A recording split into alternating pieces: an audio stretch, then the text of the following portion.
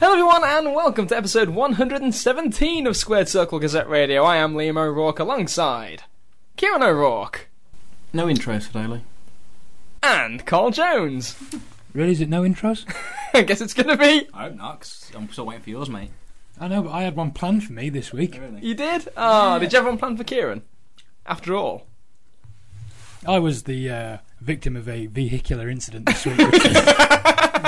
Come on, Carl, you had all week to work on this intro for Kieran. Look, while some of You're at home! weeks! while some of you were sunning yourselves in Orlando, some of us were still going to work every day. Who? Hey, mate, maintaining this tan is like work. So, of course, as we said, back this week to talk all about WrestleMania 33, NXT TakeOver in Orlando, and of course the Superstar Shakeup that's coming up within the next couple of days. By the time you hear this, it will be underway on Raw and SmackDown. However, we kind of want to have our kind of preview of things here, our expectations, just to prognosticate a little bit, have a little bit of fun talking about this, and then see if we're right and can pat ourselves on the back next week. If not, then we'll edit that out. But so anyway, and with that said, obviously by now WrestleMania 33 NXT is a much talked about topic, but we're going to give our live perspectives. We're going to kind of talk about live versus tape and how we think things kind of came off going forward for WWE. You'd be the tape Carl. Yes, indeed. Just to mention that again, Carl is the tape version. He watched it at home. Me and Kieran watched it live in Orlando. A very free format discussion here today. We're going to kick off with WrestleMania first, because as we said off air, the main course of the weekend, of course. Overall, you kind of, obviously, live, I think this kind of came off like a very good show. Carl, I'm intrigued to see what your perspective is. A little bit mixed. I want to be cautious not to come off as too negative here, because by and large, I did enjoy the show. For the most part, it's just that it felt like the length did hurt it, and as you say, we'll talk about how it came across to you guys whilst you were there watching it live, but it did seem like there was a noticeable sort of sense of burnout with the crowd after a while. So a decent show that I think would hold up much better to me if it had been an hour shorter. Yeah. Which could have quite easily been done. Absolutely, it could have easily been done. Now, we'll say that for those of you who did watch it on the network, live, while it still did feel long, that length is not as pronounced. You kind of feel it. You know that you do feel tired. Obviously, you've been sat there since 4 o'clock in the afternoon or whatever it was, and now it's pushing 11:30. So you're fully well aware that it's long. But some of the things that kind of add to that length of the show, like the Pitbull concert, for example, which on TV always comes off weak, I thought came off a little bit better in the building because it does energise you a little bit. And Kieran, you were there dancing with strangers, as we've seen on the Facebook page. What do you mean on the Facebook page? I posted the video on the Facebook page. There's a video of it? There's a video. You filmed it? Yeah. Ah, you wanker. Man, when in Rome, do as the Romans do. Apparently. Yeah, in terms of the length, it's noticeably more watchable live. Yeah. Just, the little breaks on TV are really accentuated, whereas a little bit of a break, it actually flows, there's no lag, it flowed really quite smoothly and fluidly for me, even from the start of the prelims, where on TV, the prelims always seems like fucking hell, it's like, they don't start till an hour and a half in, and then they still drag, and you still have this wasted downtime, but it went pretty smooth. So, I mean, the tiredness, yeah, absolutely, I mean, probably an hour into the main show, you can sense people are feeling, in terms of not so much their enjoyment, just people just go quieter. Yeah. And then they react to things they really like, but like their general fun kind of reaction, if you like, just react to anything for the sake of it. That kind of that does go after maybe 3 hours, with including the pre-show. But stuff like obviously Cena, Orton and Bray. Obviously, which was always going to struggle. It was always going to struggle, didn't help that. I thought the weird one, we'll come to it, I'll start with it first, the putting AJ on first. Very curious. It was, good in one respect. I think it was a good decision. I thought it hurt Jericho and Owens after. I think it hurt a good few matches after. Oh, yeah, absolutely. But particularly that one, which was probably a banker, being at one of your top 4 matches as well, in-ring. But they kind of loaded up early, and I thought, the structure worked fine. The real main event for me was Brock and Bill. Okay, we'll come on to all these later. And the Taker thing, because it was his last match, that was kind of like extenuating circumstances, and it's something to be there for. Rather than, come on, folks, we know what we're getting. Yeah, it's broken down Undertaker. He's like 80 years old now. Yeah, and none of you like Roman. So, So you heard from, and they took some smoke and mirrors, or maybe it was just Taker getting away from having to listen to a 10 count. Which, over again. we'll come to that at NXT, by the way, Kim, because Yes. there's a highlight there we've got to touch on. Yes. But before we do, again, there's a few funny stories from our experience in Orlando that we're going to touch on here. And one of the first things I want to mention, which you at home, including yourself, Carl, will not have grasped this. The Citrus Bowl, Camping World Stadium, one of the finer production attempts I think the WWE has ever done, in a real shithole part of town. Wow. A real rinky-dink fucking shantytown shitbox. Well, I think the one that We're talking people on the side of the road with used bottles, filling them up with tap water and selling them for $2. We're talking about a family with lawn furniture. A family with lawn furniture in the front yard, watching with a barbecue going on, trying to offer like these fucking pieces of rancid ass chicken to like passers by. People who have their guts hanging below their t-shirts with a cardboard sign saying "parking $12" with an arrow pointing to their back garden. That's the kind of area you're in. A real fucking rogues gallery as we walk to the Citrus Bowl. But this has been touched upon by other podcasts and wrestling radio shows that we've listened to in the past. When they went to the Citrus Bowl in 2008. 2008, thank you. All I could think was Flair's last match in air quotes. But 2008, they touched upon it then that it's an absolute dump. And the apparently the arena or stadium itself at the time needed a fair bit of renovation works just for it to be ready to host Mania on that previous visit. Yeah, but again, compare. I didn't see it then, but obviously now, 2017, that building came off like a diamond in the rough, if you will. It's. Why do you think they got the land so cheap to build a nice stadium on? Probably back in the day, admittedly, but yeah, that's the main reason it's built there. To be expected. The stadium itself was fine. I mean, our seats. Well, it was a bench on the upper deck. Yep.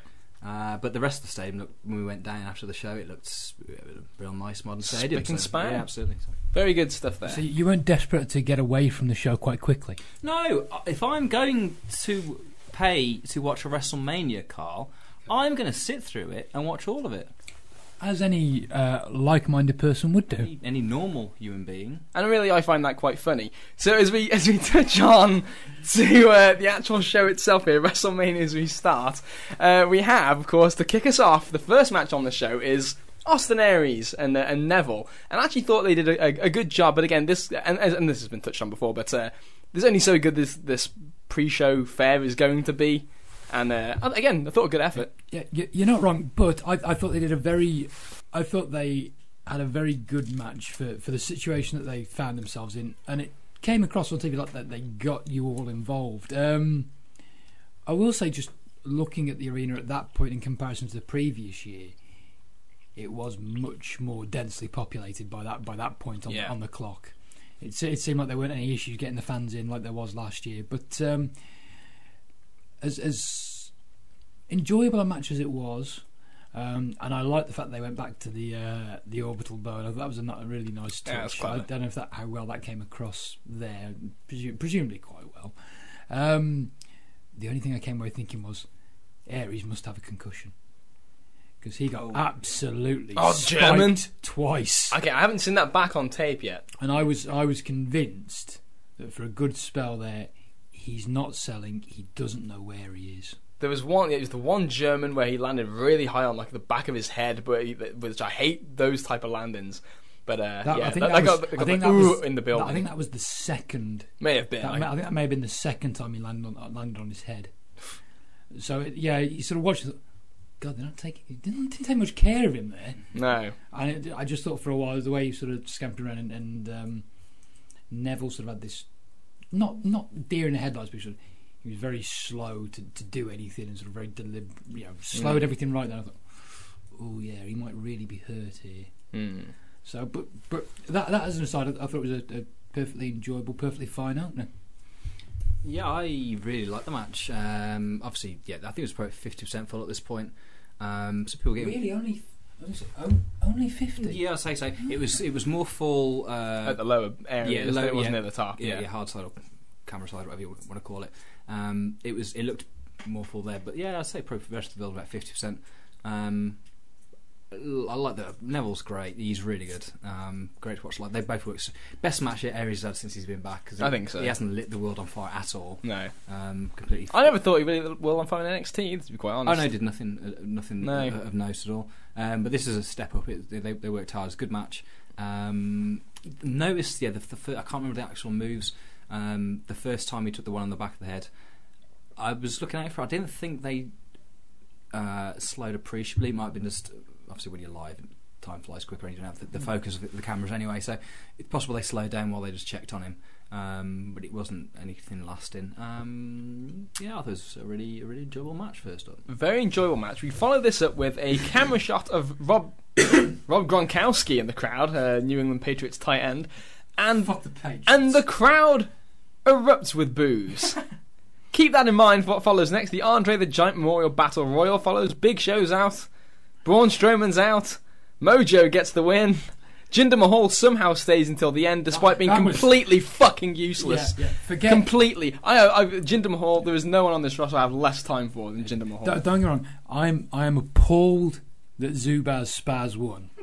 I don't care for Rob Gronkowski or the New England Patriots. Cheating fuckers. But I just can't help but say, and the two things that stick with me are, one, Jinder Mahal knows where the bodies are buried. He's got dirt on someone somewhere. He's got pictures. Yeah. Did you see him blow that spot when he's like tried to run in when Ziggler was working with T and Bing? But in all honesty, at that point, I was just pleased that on this occasion Titus had managed to go over the top rope at the first attempt. But the other thing was, and I think the loyal listeners and you folks will know, I am no fan of Brown Shitstain. Not in the slightest. yes, the Strowman. But I can hold my hands up and just say they booked him well. They'd done a good job of protecting him, and it was getting, It as worked. much as I dislike him, it was gaining traction. I can acknowledge that, and I feel like it was somewhat harmed by him not winning the Battle Royal after all this. Just think about Just that so- statement, Carl. Yeah. Think about that statement. Yeah, it shows how far we've fallen. Just so that Mojo Mojo Rawley, can get your the win. boy. Yeah, because it's in Florida. Since when did this company? It's the Gronk connection. So of course Gronk hops the rail. A real security guard tries to take him down, which I appreciated. That was tremendous. Yeah. But she's not. She wasn't stadium security. She's on the payroll with the WWE. Well, maybe Apparently much like she Vince was. Apparently she was working the NXT show the night before, and she's been seen at other WWE shows. Maybe so- she's in the bubble and doesn't know who he is. Of course, the fans who booed Gronkowski on the video wall erupted with cheers as he took out Jinder Mahal. Can't say I blame them. lesser of two evils. Indeed. his pounce was great as well. Oh, it's awesome. He got stuck in. Nailed Ginger into the ropes and give him a concussion. It's like good work, Gronk. Good work, Gronk. Yeah, so, I mean, fickle people. And we're going to get to the fans throughout the course of the show, I'm sure. I'm not going to bury everybody, don't get me wrong, but there are certain pockets of the audience that certainly deserve discussion. We'll come to it. The final match on the pre-show, I actually didn't see a whole hell of a lot of, which was Dean Ambrose and Baron Corbin. I was somewhat distracted at the time, so I'll leave this for you, gentlemen, about Baron and Dean. To me, a really nothing match. This is the one where during the pre-show the fans and it just feels like you're all just there waiting for the show to start now.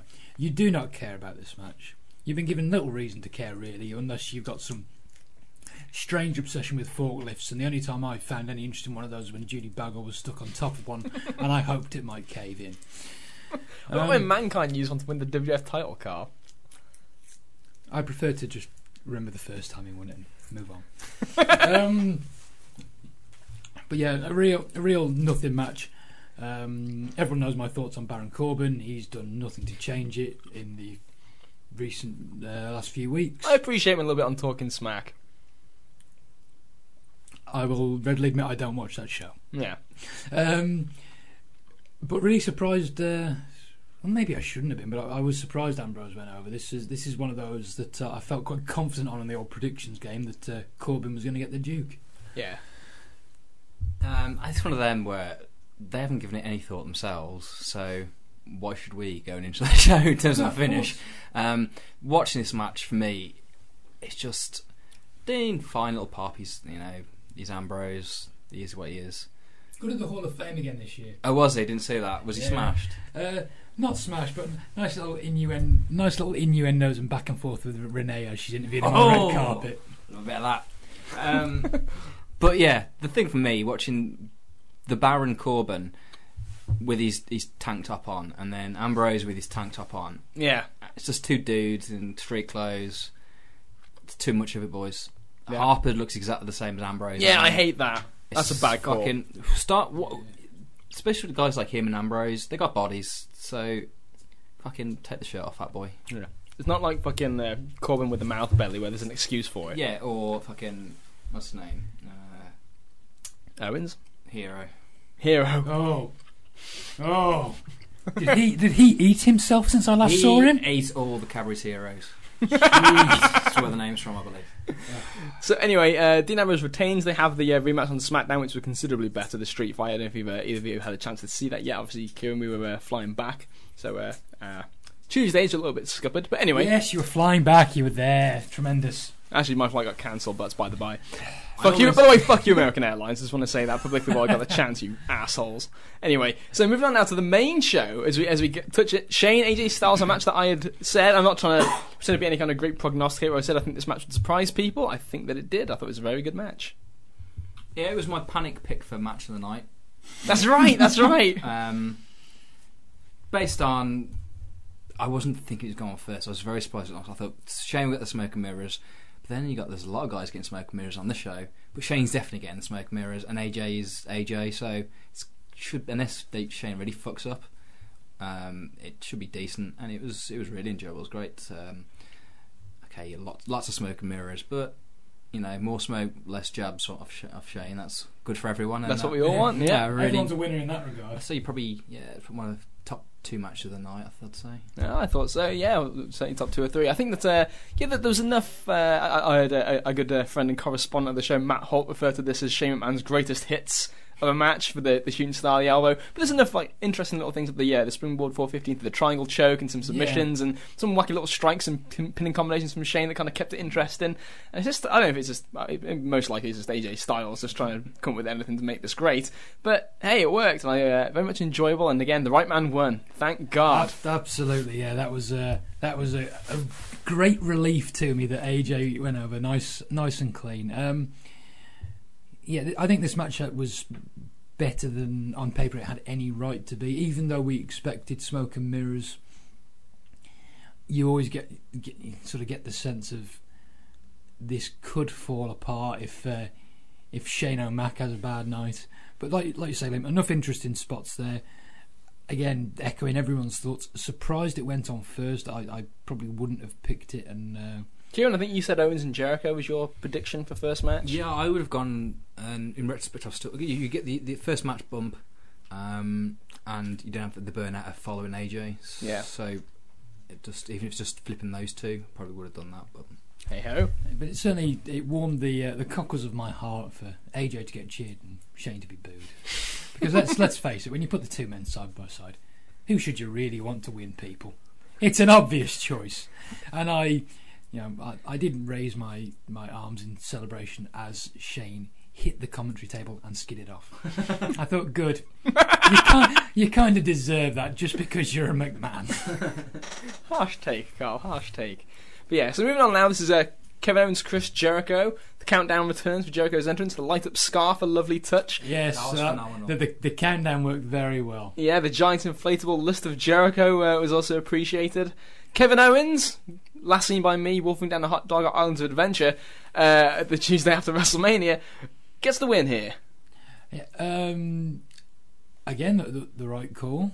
I think to Kieran's point, I think it did suffer from going on after Styles and Shane, but I still quite enjoyed it. I was surprised at the finish, just because you're almost preconditioned with Mania to have several finisher kickouts, aren't you? So for him to roll him back in after the apron powerbomb and just pin him was a bit of a shock. And did it seem that way at the arena as well? Because it didn't feel like people bought that as a finish. So this is one of the things I was actually going to mention. That I think I might have said it at the time we were live, which was some of the finishes on the show felt rather abrupt, and there was another one in the next match too, and I wondered if that would play more of a part on television than did watching it live. Now, I actually, on the flip side, watching it on tape, obviously that's in the match back, I thought this came off a lot better in the middle on tape than it did live. Live, it felt quite slow and it's kind of plodding, and Owens getting the heat is quite, it is what it is. It's not the most thrilling experience. When you watch it on television, when you get to hear Kevin Owens' interplay and stuff like that and yelling at Jericho, it is much more interesting. So, it kind of works very well. But as you say, the abrupt finish, I think it was one of those things where people will kind of almost kind of their minds wandered a little bit as Jericho was rolled back in the ring, and all of a sudden it's 1, 2, 3. And it's like you almost have to take a step back and say, hang on a second, what was the last thing that just happened? But, yeah. But no, it's really enjoyable, and I got the sense that... I suppose we'll see where they go now. Jericho tours with Fozzy in May, doesn't he? So there's still time for him to be on a Raw-only pay-per-view, perhaps. I don't really know if they're going to play up this attack angle from Raw last week or not, but you got the sense that following on from Styles and Shane, maybe they were holding back ever so slightly just for a night where they'll be featured a bit more prominently, perhaps. But we'll see in the coming weeks on that one. We will. Next match is the 4-way women's match from Raw. Bayley, Sasha, Nia, and Charlotte. Again, abrupt finish. Good entrances for Sasha and Bayley. I thought pretty good stuff on the intros. But yeah, I'm not going to be disingenuous and pretend I really care all that much about women's wrestling. All of a sudden, people know who I am. Come on. But it's one of those where you just sort of sit there and think, as little as I generally care about women's wrestling, I was still slightly annoyed watching this, in the sense of, why not just have Bayley win the belt here? Yeah. If she's gonna go over anyway, and I don't know how many people buy the Charlotte Flair pay-per-view win streak. Maybe people didn't buy it at all. Maybe it's just in my own mind. But if you're gonna try and emphasise that, don't piss it away the month before. If you want to try and make it something, you do it on the big show where the underdog babyface can afford to lose on the journey because of the type of character she is. This isn't like a women's equivalent of Steve Austin, who's the badass who looks stupid because she's losing every week but still trying to be tough. Yeah. So in that sense it can work. They can have the stumbles before climbing the top of the mountain. Especially if they're wronged in doing so. They have to fail because they suck. They can fail because they're wronged. Yeah, absolutely. But yeah, it just... Strange decision to go that way. Presumably it will be the old hometown curse when they go to San Diego in a few weeks, and she'll do the job there probably. This one I wanted to get your thoughts on. So possibly, well, not more than anything else, but it was sort of high on my list only because the turnbuckle spot. Live that no. Live, I can imagine it dies a death because you just can't decide for anything. You're looking at it, and the turnbuckle's on there. Yeah, whereas the commentators are at least trying to save it for the home viewing audience. You can at least sort of give them the pass on that one, but I can imagine live it just died a death. Yeah, and it didn't help either. They blew the spot near the finish where Charlotte was supposed to tackle Bayley in the corner. Bayley sits up, she's supposed to hit the exposed buckle, and she doesn't even get past Bayley, and she collapses on the ground. That didn't help it either. So that was a real fucking mess of an idea. In terms of execution of the match, Charlotte's dive was pretty fantastic. Live, Sasha looked beautiful. I did notice that you were leaning in intently on Sasha's entrance. Yeah. Turning her heel won't work. She'll flash that smile and hearts will melt again. Yeah, indeed. But so again, this all women are heels. I suppose they all secretly hate each other. Don't you know that, bro? Yeah. But as G's not here, I'll need to ask your thoughts if you can let me know how G reacted to this, because no, I only ask because G being G and off the back solely of the Flair dive, I can assume he was all ready to crown it match of the night. Well, we actually didn't sit with G. We were about as close to G as we are right now, thank God. No, unfortunately, no. G was actually did think we were sat next to each other, although I did tell him differently months ago, but apparently he didn't get the memo. So anyway, he wasn't sat next to us, so I actually don't know what his opinion of it was. But I will say, I know that the opinion of women's wrestling is not super, super high around the Oaken table, generally speaking, fellas. But again, there are certain expectations you have sometimes, and I was a little bit disappointed in this, to be quite honest. I thought, again, abrupt, in terms of some of the eliminations. Nia was out fast, fair enough, but Sasha is then out fast as well. These whole the timings of the show Was very peculiar. Very peculiar in terms of the timings. Up next was the Hall of Fame segment. We got to see the great Kurt Angle come back. And we got to see Ricky Morton look at both sides of the crowd at the same time. Sorry, Robert Gibson. For the second time that day. Right, yeah, for the second time that day we got to see Robert Gibson, who was just milling around near the concession stands, surprisingly not selling pictures of himself. Hoping someone recognised him. I would expect so. We did, just kept on walking. I don't blame you. Yeah. Plus, live. I'm just saying, you wouldn't use him as a babysitter. Certainly not. Hold on, isn't Ricky Moore the one that owes all the child support? Doesn't matter. Okay. Yeah, so anyway. Then, of course, we get the tag team match, and everybody in the building, it felt like, was kind of buzzing for the same one thing. And this, live, as you've probably heard already, was I think for me, the highlight of the whole show.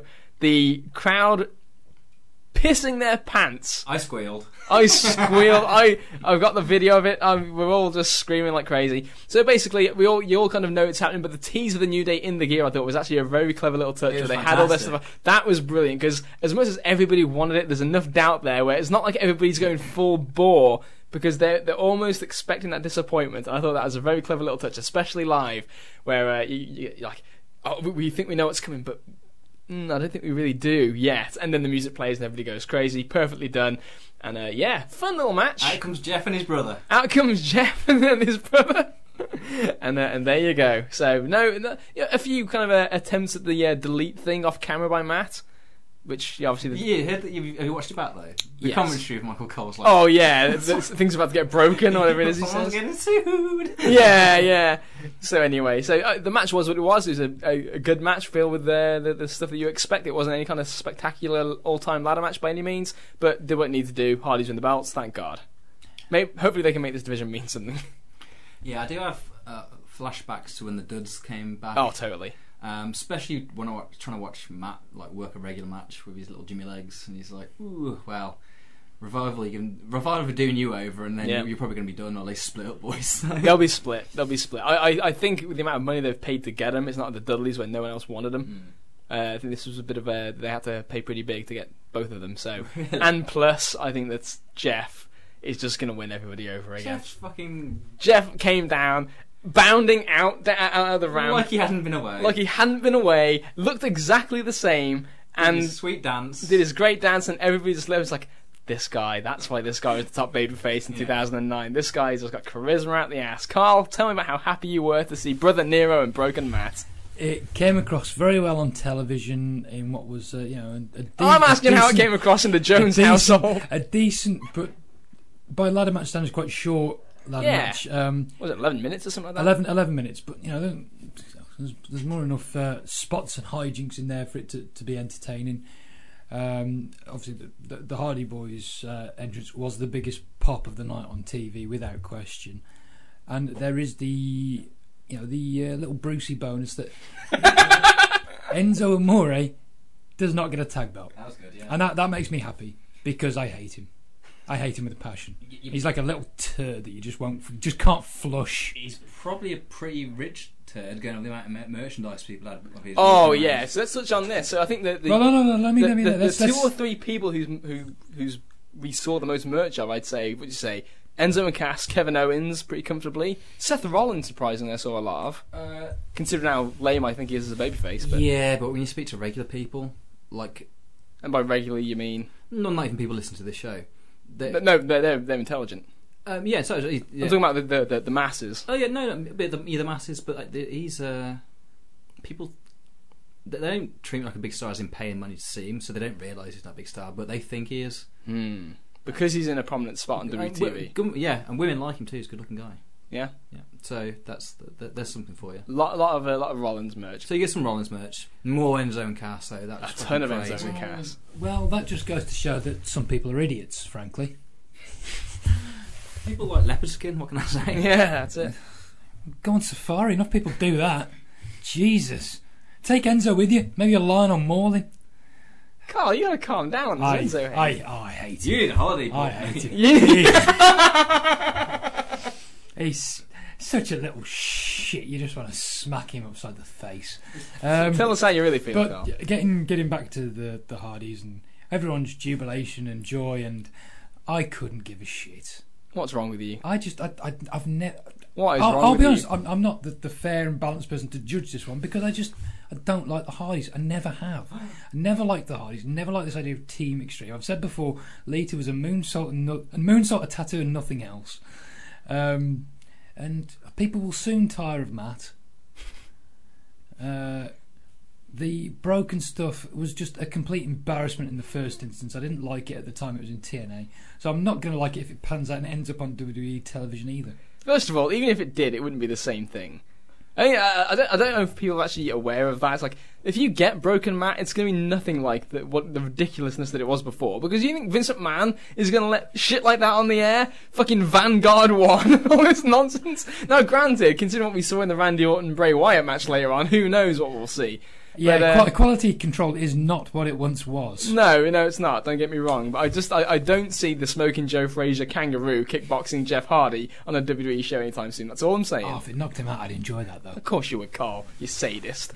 This was awesome. I don't care what you say. I will happily admit. I don't care how many T-shirts of Jeff Hardy you've burned. That would assume I purchased one in the first I'll instance. bet you have. I will happily admit, well, not happily, maybe readily admit that I'm in the minority on this one. But it's just the way I feel. Different strokes for different folks, as they say. So we move to the fifth match on the show: Miz and Maryse versus Cena and Nikki Bella. Thank you, Drive-Thru. Will you marry me? It's pretty much over with. What a phoned-in fucking 10 minutes this was from John Cena, by the way. I mean, this was lie on my ass and just take some punches while Miz works the crowd. The whole program, which was the strongest going into the show, in terms of your week to week stuff. It was, to me, well, at least that's the way I felt. Maryse is fantastic as Nikki Bella. But yeah, I thought it was sort of the best booked on TV. The promos were very good. That being said, I didn't have high expectations for the match, but it didn't even meet those. No. It didn't even meet those. It didn't even meet the lofty standards of WrestleMania 27 and that fucking dire main event. Yeah, this, like you say, thank you, Drive-Thru sort of situation. All for the real high spot. I use that term loosely, which is the proposal. Were you crying like the lady in the blue dress at WrestleMania 7, Carl, is what I'd like to know. I'd rather have money than a skirt. Now, it's funny because I thought that cause I've listened to a few reviews back after the show over the sort of preceding days, and I felt like Big Dave and Alvarez put a bit more of a positive spin on this than I think is really accurate. Yes, there were plenty of girls screaming. You could clearly hear that on TV at home. But I thought there were plenty of boos as well. It wasn't a complete burial like some may have hoped, perhaps. But it was a combination of a very vocal but small section of women screaming, other fans booing, and others just not caring. There's a general applause in the air. I think live. When it first started, people just started chanting no already, which is hilarious, and the whole unexpected. In the negative, it's Cena, so people aren't going to jump through. Oh, actually, that's a great point. I can't believe I almost forgot to touch on that. In a real sign of the times, Kieran, because me and you were talking about this before the show aired, or before anything happened, before the pre-show even kicked off, everybody's in the building, and the first thing everybody chants, completely unprovoked, completely untouched, "Let's go Cena, Cena sucks." Yeah. I thought that was so telling in terms of who the people really see as the star. And you wonder why, people. Yeah. You wonder why. You wonder why. The match, I mean, going in, I wasn't disappointed by it, and I was when given it was a mixed tag, get him in, get him out. You're not going to get anything. I wasn't expecting any more, just wanted it over. Which is why it's a Cena. But we knew that all along. We knew that all along, so I wasn't. I feel like I was robbed of the genuine Cena experience. And I don't dislike Cena. I echo the thoughts that we've made around this table before about this idea that it's a lot of people that chant it don't actually dislike Cena now. It's part of the pantomime of the show, if you like. A lot of people chant a lot of things, which we'll come on to. Yeah, they sure do. But it was overdone with. I thought that when they actually did the proper thing, when he started doing the announcement, people booing, take the piss. Then he starts telling his story, and I thought people were more receptive to actually listening, or at least going quiet than I expected. And it was a fine round of applause. I think it was one of the things. Okay, it's like, but fair, it's nice to see. It is what it is. Yeah. So I wouldn't. Overall, in the stadium, I thought it was probably better reception than you probably would expect going in. To be honest, it was absolutely better than I expected going in. Having said that, seeing John Cena run down the aisle was a bit of a fucking task. He looked like he was having no fun trying to run. He couldn't stop, man.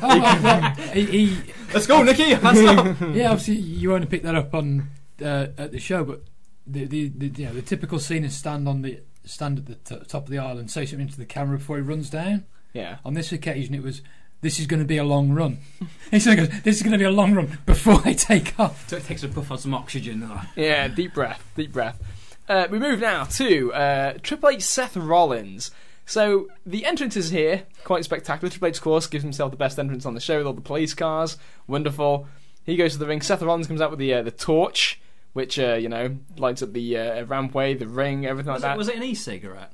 It might have been, actually. It must think about it. Yeah. Scientifically. Yeah, it might have been. I didn't, like I said, I haven't watched the tape of this match. But actually, that's a lie. I have watched the tape of this match back, but specifically because I wanted to, because this was the match after the entrances I chose to take a leak, because this was the match that I had the least emotional investment in, and listening to the crowd, it felt very much like that was the common opinion. So I was going to say, this is when it majorly crowd burnout. Yeah, real dip here. This is where they hit the wall. First of all, they're torn because obviously the promos Triple H does, the not so sexy promos Seth does, and the general star power of the two. Yeah, so the story was there to be told, wasn't told as it should have been. But this is the real stuff of the burnout for me from this one. And I too missed, but I went at the wrong time. And I missed Steph going through a table and the finish. Oh, I actually saw the finish. You missed the end, I missed the start. I saw the finish from the balcony because I heard the pop and I thought it was Joe going through a table. I was like, no! You missed Joe. But no, Joe didn't even show up. Don't worry. Good for him. So yeah, I missed that and the finish. It would sound like an amazing pop before when she went through the table. It was tremendous. So it's a shame I didn't see that at the time, but hey. The crowd seemed to wake up for the final 2 or 3 minutes or so of this, but before that, it was a laborious effort. Yeah, I think... Oh, okay. I think I'm actually... Which is remarkable considering my general thoughts on Trips and some of his antics during the usual WrestleMania periods. I think I'm higher on this match than other people are. It wasn't a blowaway by any means, but I didn't think it was a bad story they told. I think they just generally suffered from the position they were on the crowd on the card, and a scenario where the crowd have hit the wall a bit, especially on a bit of a come down from the Hardys' return, which I'm sure probably sticks in the craw of Triple H. But I generally enjoyed the match. It wasn't a classic, but wasn't bad either. And I felt that they started to win them back with that sort of the back and forth tease of the pedigree, which was a curious little spot they did there. This was one of those matches where I at least got a sense of a nice payoff. Not because I'm so big on Seth Rollins' babyface, we've talked about that in the past, but to see Stephanie go through a table for finally, even if it's by dumb luck and it's just Triple H bumping into her, finally, the fans get something back from the months and years of Steph burials. Yeah, to the point where I think I just mouthed that out. That was for you, Mick. That was almost worth the wait. Almost. But yeah, they certainly won them back with that, and they won them back a little bit before. It felt like the Phoenix Splash and stuff like that that Rollins busted out, and it sort of at least had that sense of a nice crescendo. Yeah. But I don't want to sound like I'm taking this too seriously in the sense of wins and losses, because God knows the company doesn't, even if I think they should. Yes, they should. But it felt like a big win to me for Rollins, or at least a much needed win, something to get a bit of stock back. Yeah. How they treat him going forward, we'll see. Because if it's still coming across as the same whiny Seth Rollins as babyface who doesn't carry himself particularly well, that's Seth freaking Rollins. Fucking hell. Yeah, see more stuff like that. Yes, and it will have all been for naught. Indeed. Again, watching this back, it wasn't like I thought they had bad ideas. They had some creative little stuff that they were doing, but again, it just felt like I don't know if it was the pace, or if it was just the crowd, or if it was just the fact that it's just an issue that I don't think was all that hard. Law of Diminishing Returns at Mania as well. Like, obviously, it's so far in, but we started off with Cruisers doing crazy flips, and you've had your smoke and mirrors with Shane, and we've had a ladder match with Jeff jumping off the top of a ladder, or at least falling off top. We've had a lot of smoke and mirrors. We've had a lot of multi-man matches, a lot of quick pinfalls. Trying to tell get the fans in, that late engaged to tell a story, and I didn't think they didn't do a great job of it as good as you expect, really. So it's just a little bit harder to get people engaged and stuff. And at that point, maybe that fair to them, maybe they know this from actually running them live for 33 years.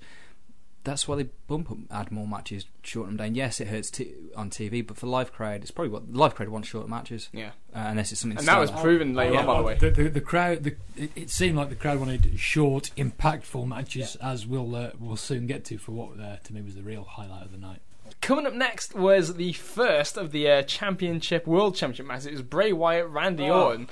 Bray Wyatt comes in, and again, as you said, Carl, wonderful sight to see. Oh, it's an amazing sight. 55 to 60,000 fireflies. Yeah, it looks stellar. If only they'd have taken it home then.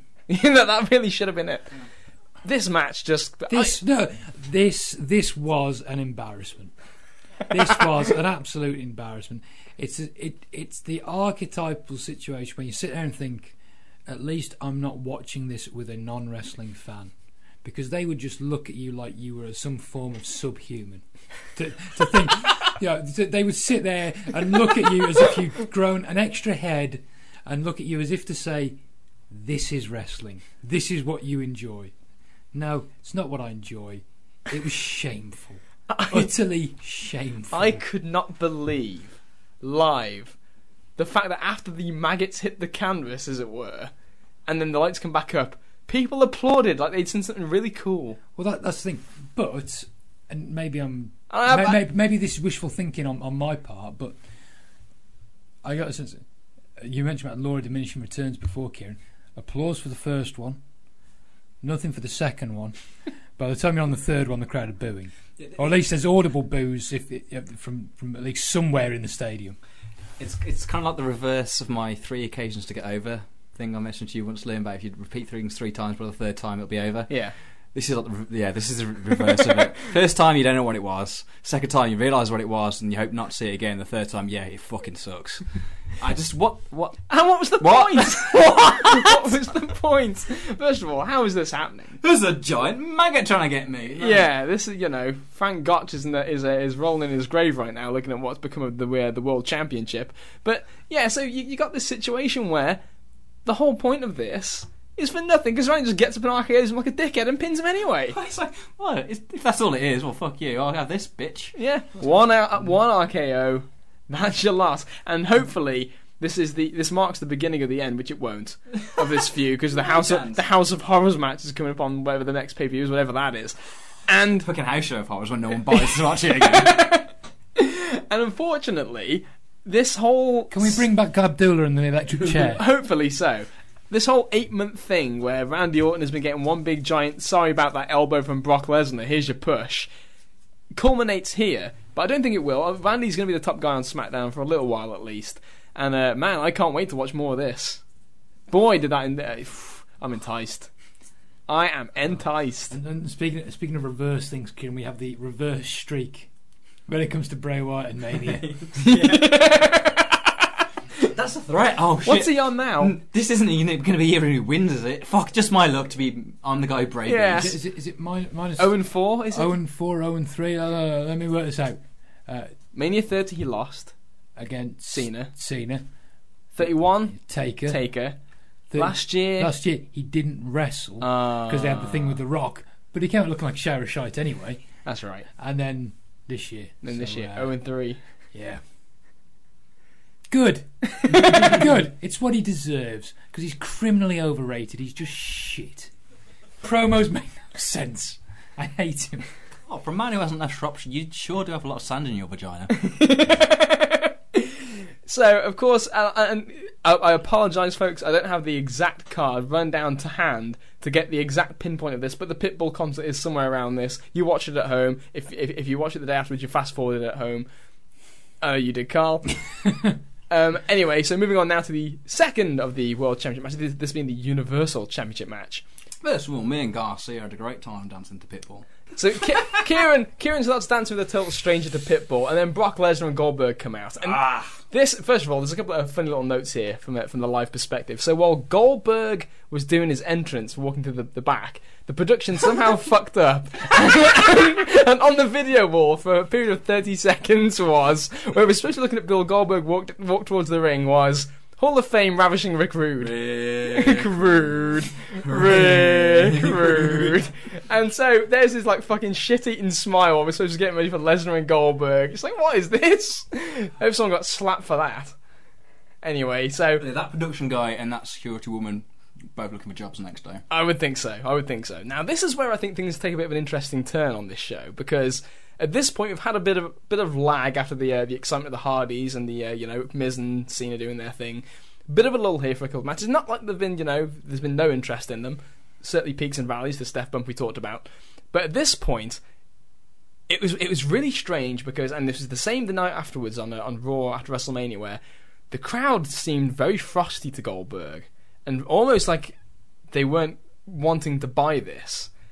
And I'd heard this all week from people in the area and stuff like that. Here, you hear the conversation going on about people. Goldberg, yeah.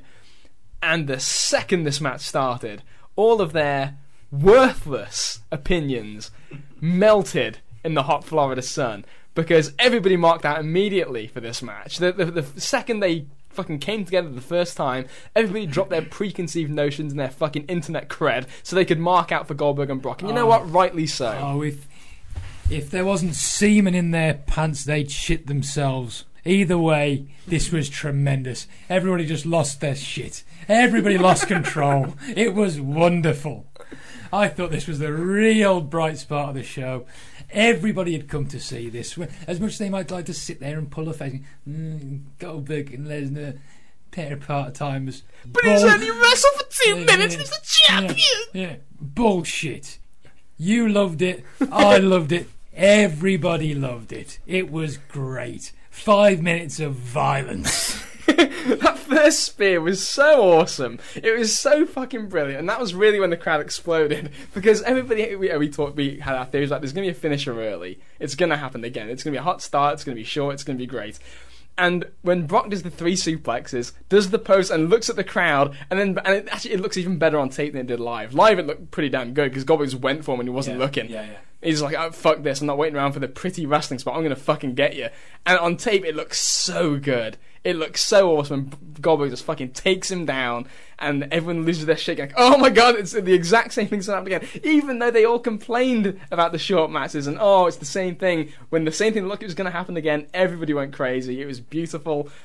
4 minutes and 45 seconds of suplexes, F5 spears, and jackhammers. I didn't want anything more, and it was brilliant. I fucking love this match.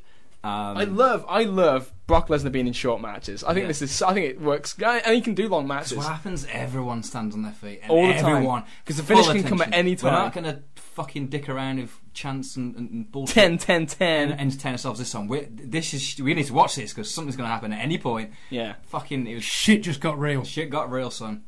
Yeah, this was great. Just that first spear, and he wasn't looking. He was just almost side on. It leveled him. It was brilliant. It was like, you fucking idiot. After the whole thing at Survivor Series, you turned your back on him for a second, and he speared. You did the exact same thing. It was just sensational. A little bit of beautiful story. The simplest stories, they work the best, and I love this one. So yeah, Brock wins. Goldberg's on his merry way, and I give a tip of the cap to you, Bill Goldberg. Job well done. Job well done, Bill. Job well done. And great to WWE for not ballsing it completely, because they didn't do the perfect job, but they did a good enough job. So there you go. That is out of the way. We then move to the SmackDown Women's Title match. Buffer match. Yeah. Perfectly acceptable. People didn't hate this at all. People got into Naomi's entrance. The Garcia next to you was twerking wildly. Garcia was twerking at this point. Yeah. Again, fairly thank you drive through. New champion. Go Naomi. Yeah. Not really much worth saying apart from Naomi. A lot of charisma. Given, I'm trying to not sound racist. I know exactly what you're going to say. Given the democratic makeup of North America, Naomi should have been protected and presented as a bigger star because she would get over with a demographic that is probably not watching wrestling as much as white girls. Yeah, let's put it that way. Yeah. And the only other thing worth saying about this match, and it wasn't at this show, it was I think it was in a Five Guys. One guy wearing an Alexa Bliss t-shirt, and his girlfriend was dressed up as Alexa Bliss. So to you, sir, I tip my cap if I was wearing one. I'm not. So with that, then Not because I like Alexa Bliss, understand. It's just the control of the relationship. which is really what you're all about here in the women's revolution era. Yeah. So anyway, with that said, we move on to the alleged main event. It's Roman Reigns and The Undertaker. And well, first of all, this stunk. I thought I did not like this match at all. It did stink, but I gotta say, because I think this will frame the entire discussion, and it probably ties into what you're going to say. The reason that I was looking forward to this was this perception of there's going to be this electric atmosphere, and by this point in the show, and maybe it was just the characters, maybe it was the sense of inevitability in the match. I don't know what it was, but that atmosphere was not there the way I thought it would be. A combination of a couple of things. I think it was the case of burnout in the crowd and that sense of inevitability. It was almost like everyone that was there, it was sort of the last ounce of energy they used was to get the boos in for Roman Reigns, to voice their displeasure at his existence as he entered. And then once they sort of... And even then, it wasn't visceral. No, it wasn't visceral. It wasn't... Maybe not as visceral as it has been in the past, but it still comes across terribly for them on TV. Oh, for your top babyface, yeah, sure. I think the only way that it could have sparked any interest is if they'd done the turn. But in all honesty, no one really expected the turn to happen, and we know that Vince is wedded to the... Eventually, I will get him over as a babyface. You people will love him. But yeah, the crowd are burnt out. It was an inevitable finish. It wasn't a great story to get there. Taker is broken down. Let's face it. So he was struggling. There's only so much he's physically capable of doing. But even then, mentally, I thought this was a bit of a slapdash affair. Yeah. There were some moments there where Taker felt like he lost where he was and what he was supposed to be doing. Yeah. He got like Roman going for the Superman punch, and he's supposed to get grabbed in midair by Taker with the throat with the choke slam, and Taker just stand there like a dickhead. And Roman has to kind of stop short and then do it all over again. Yeah, and there's a couple of moments like that. Taker barely could hold him up for the power bomb. He had to lean on the ropes to do it. He couldn't lift him up. It was a real struggle. It was not very often I'm sympathetic towards Undertaker. It was a sorry sight. And it's just... God, I almost started crying when you said that, Carl. The strength of my conviction in it didn't really sound like sympathy so much as condescending opinion, Carl. That's probably more close to the truth, to be honest. Look, it was just... It was what it was. It was what I expected. I didn't expect anything great from it. So, it was just there. And it was... I can't help but keep coming back to the inevitability of it all. Nothing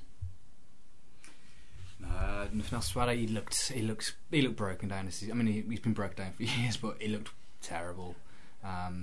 Just no mobility. Straight away, they're going shortcuts. Yeah. Smoke and mirrors. Oh, by the way, this is no holds barred.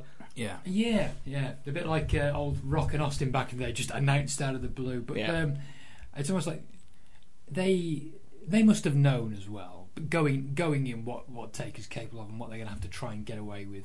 And the problem was that because of that sense of inevitability, no one bought the false finishes or what's supposed to be the false finishes. No one was buying the last ride.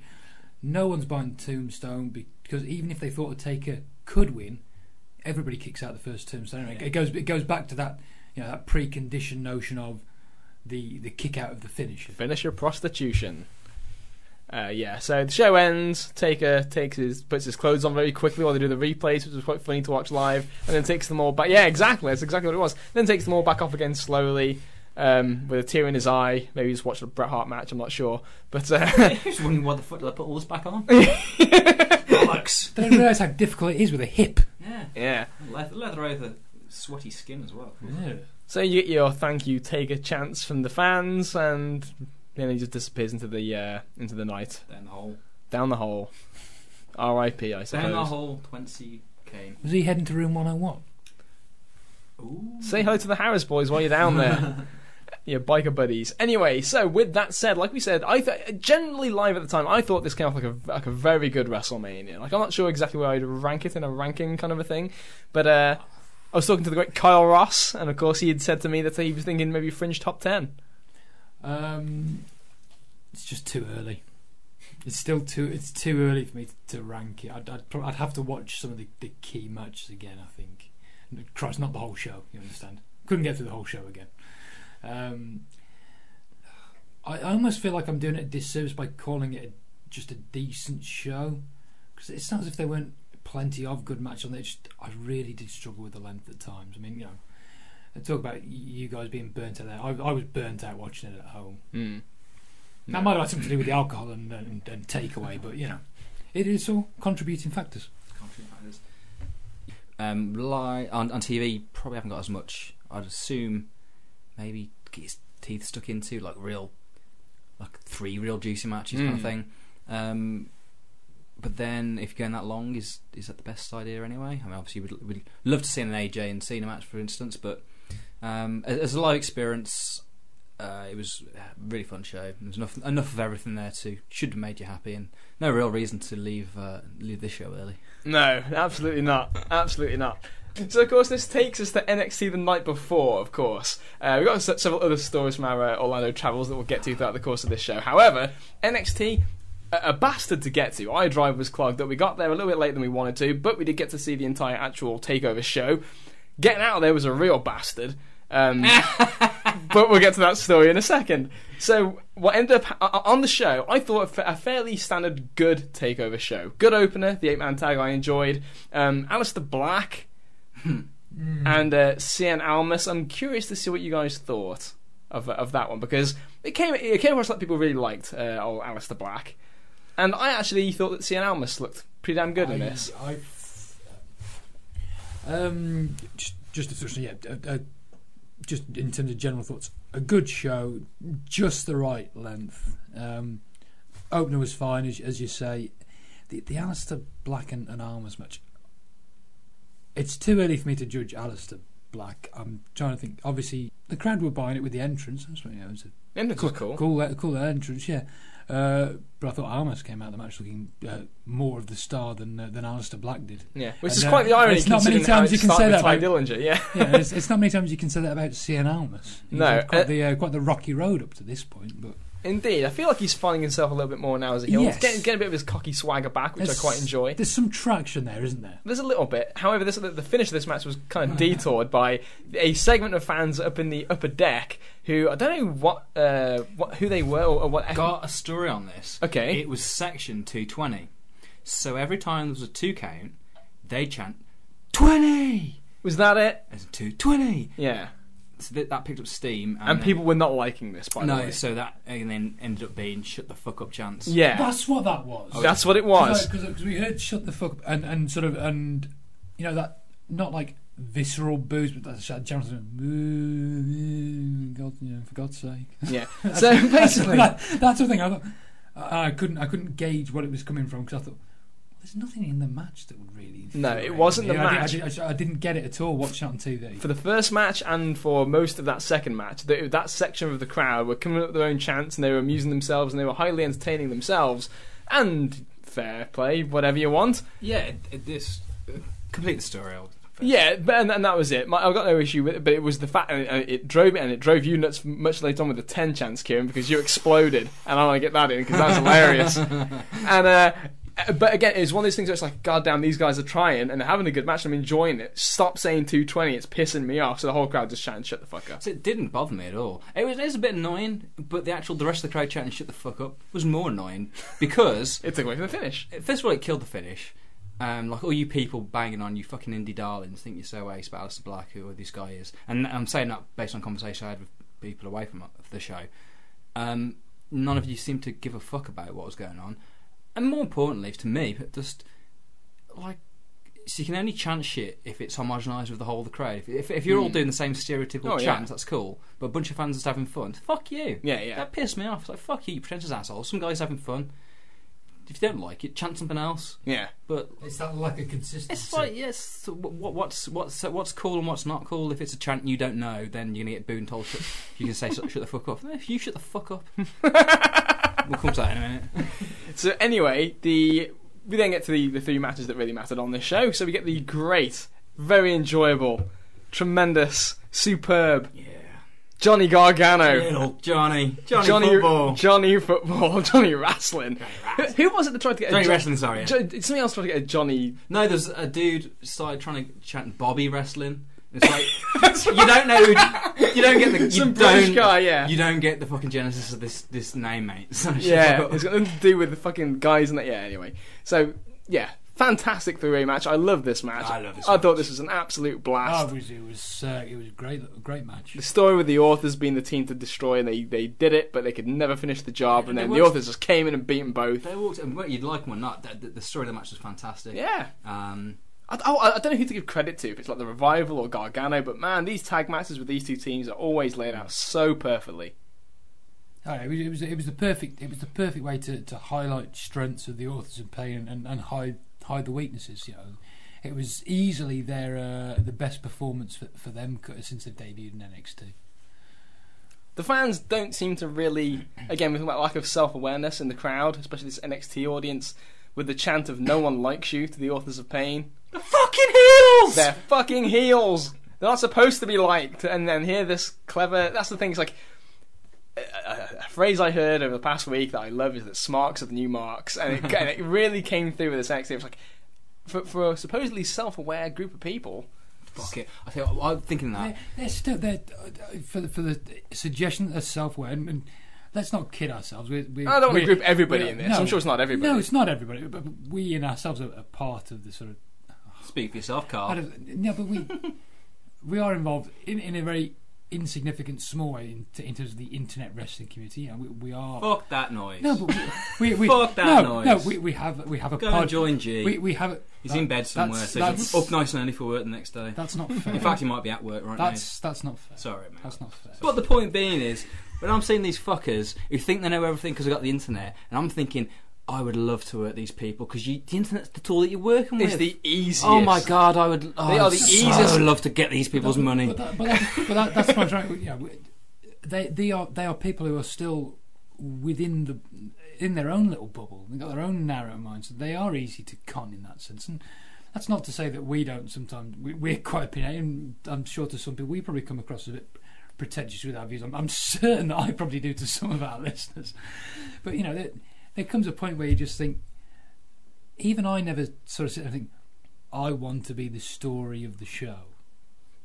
You know, I genuinely, although it may not come across sometimes, and I sort of go on forums and the like and read the Observer newsletter and probably take it a bit too seriously at times. I still, when I watch the wrestling, want to get caught up in it. I want to be sort of emotionally attached to it, and yeah, it's just this sense with some fans, and it's part of the culture that the WWE have created themselves with this. With starting with Taboo Tuesday and all that palaver. Even then, just stuff. I was thinking this the other day. It's something they've helped fester to a point. Well, when you think back and you think, well, that CM Punk angle wasn't aimed at the masses. Well, no, it really stuff wasn't. Like that. It's like they have tried to breed this, and the numbers show that. Yeah, absolutely. So anyway, getting back to the fantastic tag team match. Sorry, yes. The Revival gone, and now they're up on Raw. DIY. They lose. Authors of Pain. Not sure what's next in NXT really for Heavy Machinery. Heavy Machinery looks like it's going to be the thing, but to be honest, DIY is where it's at. I don't know where they're going or what they're doing, but it better be something good. You just call them up. Are they making it up as a tag team? I don't know. Champ, injured. I don't know. He's. I must have missed that. He is injured, but he's not. I Meltzer touched on it. He's working with an injury. But I don't think it's considered that he's going to have a lot of time off. But we've got this superstar shake-up, don't call it a draft, coming up on Raw tonight and tomorrow. And I don't expect it to happen, but I wouldn't be shocked if there's another NXT call-up somewhere in the form of Gargano and Ciampa. Because it seems ridiculous to say, and we know that the company will probably just keep them down there for another 6 months. But there is nothing for them to do down there now. No. There's no point in going back to them and the authors of The Pain. only thing I can think is if they're doing the split.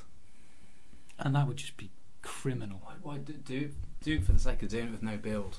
No, I hate- this is in NXT. Sorry. That's what I mean. Yeah. I can see that, but then still they're so far along now. Especially because I see the top babyface long term of NXT, if he's going to be there, being Johnny Gargano. Oh, yeah. Not Drew McIntyre, who was the big shock on this show. Yeah. Big shock. Hey, look, it's Drew McIntyre. Cool. Oh. Moving on. Up next, Ember Moon and Asuka. But yeah, so I see what you're saying. But yeah, we'll see. We'll see where things go for old Johnny Wrestling. So yeah, Asuka, Ember Moon, pretty good little match. Enjoyed this. Finish is bullshit. Although, the execution of pushing the referee in plain sight and getting no reprimand is just Don't do that. completely 2, ridiculous. 3. How the idea was nice, of the idea of she has to take a desperate measure to win. I'd have liked it if they didn't flagrantly do a disqualification and not give a disqualification. Now that'd have been nice, but you know. Yeah, it's an interesting finish, and you know, it was a good match, but it's not working. This attempt to turn Asuka heel, no one's, especially not with that audience. They're just not buying it, are they? I don't think they are. Anyway. It's the Austin heel from 2001 thing where unless you've got the strong baby face, which they haven't. Having the established guard just go heel on colder baby faces is just not going to work. And it's not going to work here. Yeah, I thought the dynamic of the two really hit the crowd. So Ember's supposed to be the face, Asuka's the star. Really, she didn't. There was no booze. So, No. And this mid-match, it plodded live for me. This match did plod for me live. Yeah. Half the dynamic, half give a fuck who wins or loses. But it's in a lot of cases it's been that way with Asuka since they've brought her in, Yes, isn't it? totally. Because they've sort of. I think we touched upon it on a previous podcast. I can't think which one it was now. Where I think it was you, Lee, who kind of corrected me, but rightly, in the sense of I was talking about this notion that they're trying of portraying Asuka as the killer, and you pointed out at the time that it's sort of half or ham-fisted with that, because yes, they're talking about her in that way, but when it comes to these bigger shows, she's not working in that way. There's plenty of give and take there, so it's kind of half cocked in that sense, and it's the same way I think with these attempts to turn her heel, because they've teased it in the past. Obviously, the interaction with Bayley, she was always going to come off second best with that crowd in terms of fan reaction, and who did she wrestle on the takeover in Canada? Who was it? It was Mickey James. Mickey James. James. That was That's it. right. I know, we're not doing the handshakes. They've obviously had this idea for a while, but it's the wrong place to try it. Yeah, doesn't ever seem to work. And of course, we then move on to the main event. The two more great entrances: Bobby Roode, Nakamura. Fantastic entrances to kick this thing off, as we fully expected. And there you go. Bobby Roode wins, moves on to other things in NXT. Nakamura moves on to bigger and better things, hopefully. Yeah. Laborious. It's Oh, the Bobby Roode heat section, folks. Fuck that. Now, at this point, before we get into that comment, let's sidebar here for yet again on the outside of the ring. It's the 10 count. 10. At this point, Kieran, who had his head over his mouth for periods, my mouth? yeah, hands over your mouth. Sorry, for a period of this show, when the 10 chance would come, eventually just burst out with a desperate and trying. Don't you people give a fuck who wins? Because you don't! Don't fucking bang on about 50-50 booking. They don't care who wins and losses don't count anymore. When you're counting 10, when a guy might get counted out, fuck you, especially for a main event title match. Fuck all of you fucking marks. It's compounded. Dillinger comes out and he's on the apron and no one says a fucking thing. Ice cold. Because he's not over. You fucking people think you're over by doing 10 counts. Sorry if you do this and it's part of your enjoyment of wrestling. I appreciate that. This is part of my lack of enjoyment in wrestling. It's not funny.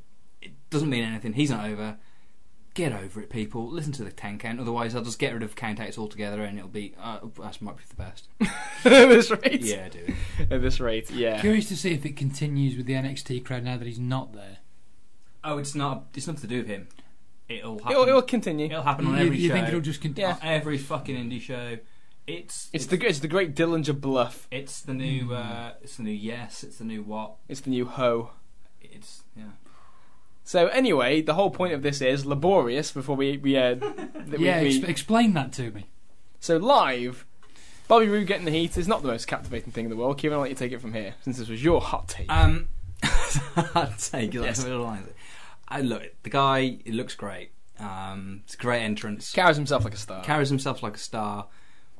But the heat and if you're like Edwards and you like boring heat sections, who says I enjoy getting bored? No, there's other ways to get heat rather than just standing over a guy with a chin lock for 20 minutes. It's not even a chin lock; it was a fucking headlock. It wasn't even a headlock; it was like a head vice. It's cool when Diesel did it, and I saw it in like a picture in WWF magazine. I remember that picture. Yeah, exactly. Because when a big ass dude, it looks like he's going to tear his head off. Bobby Roode does not look like he's going to tear your head off. It looks like he's stalling for 10 minutes, and he was stalling for 10 minutes. Yeah, I enjoyed this match. I enjoyed it too. I thought it was a great match. Yeah, but it was was boring. More your pace, I guess, Carl. Oh, it's too quick for me. A better match than their first effort, and probably.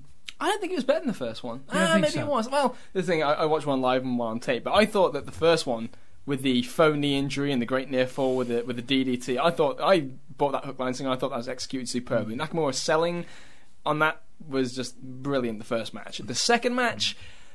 Again, maybe it's the sense of inevitability in the crowd, but I never believed that the fans believed Nakamura had a chance to really win. That's probably fair. There isn't a bit of an emotional reserve with stuff like that. The one thing I would say to you though, Kieran, is if you felt that Bobby Roode heat spots are boring now, wait until we get to the inevitable Bobby Roode Cassius Ohno feud. Now, after enjoying the Nakamura Bobby Roode match and the post show, of course, we had to try and leave the Amway Centre, which I don't know how many of you out there have used Uber. I didn't mind their services over the course of this period of time. However, it was a nightmare getting out of the Amway Centre when you got 20,000, well, it wasn't 20,000, but whatever it was, 12,000, 15,000 wrestling fans, all trying to kind of get out, and they closed all the other streets. There's only one street. Well, they made it into a one-way system, didn't they? They made it into a one-way system, so you could only kind of get through it, and of course that was just slowing everything down. So you had cars backed up the whole street, you can't get a taxi in, the Ubers are all taken up anyway, so you got to kind of ride out the wave and try and get the right taxi. And so at this point, G. John Chase, the absent G. John Chase, catches up with us and tries to see what's going on from a taxi perspective. So we give it one more try. We walk into a rather downtown area of Orlando, try and get away from the fray, which we end up deciding that was a criminally bad idea, and moving all the way back to the Amway Centre. Emphasis on criminally. Yeah.